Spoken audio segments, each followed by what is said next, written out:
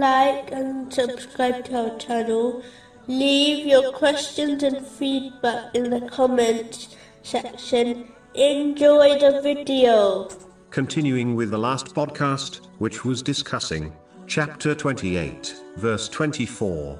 My Lord, indeed I am, for whatever good you would send down to me, in need. This supplication of the Holy Prophet Musa, peace be upon him, teaches Muslims the importance of humility. This pious characteristic allows a Muslim to acknowledge with their heart, and through their actions, that every blessing they possess has been granted to them by none other than Allah, the Exalted. The Holy Prophet Musa, peace be upon him, confirmed in this supplication that all good in this world and the next is granted by Allah, the Exalted. But more importantly, even though it is fact that nothing in creation occurs without the will and choice of Allah, the Exalted, which include difficulties and hardships, it is a sign of true servanthood not to attribute these things to Allah, the Exalted, meaning the Holy Prophet Musa, peace be upon him, mentioned the good things Allah, the Exalted,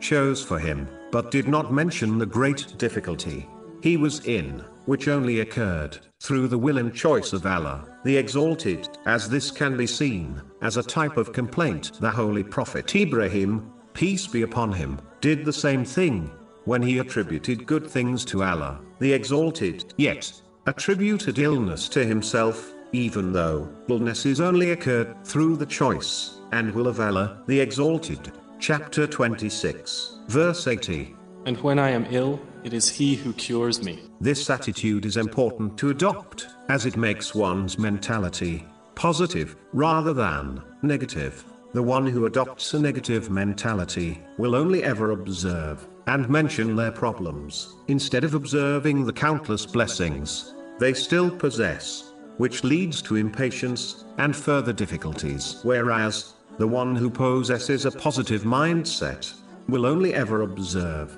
and mention the countless blessings they still possess in all situations, which leads to patience and true gratitude, which is shown by the Holy Prophet Musa, peace be upon him. In this supplication, it is important to firmly believe that the glass is half full, not half empty.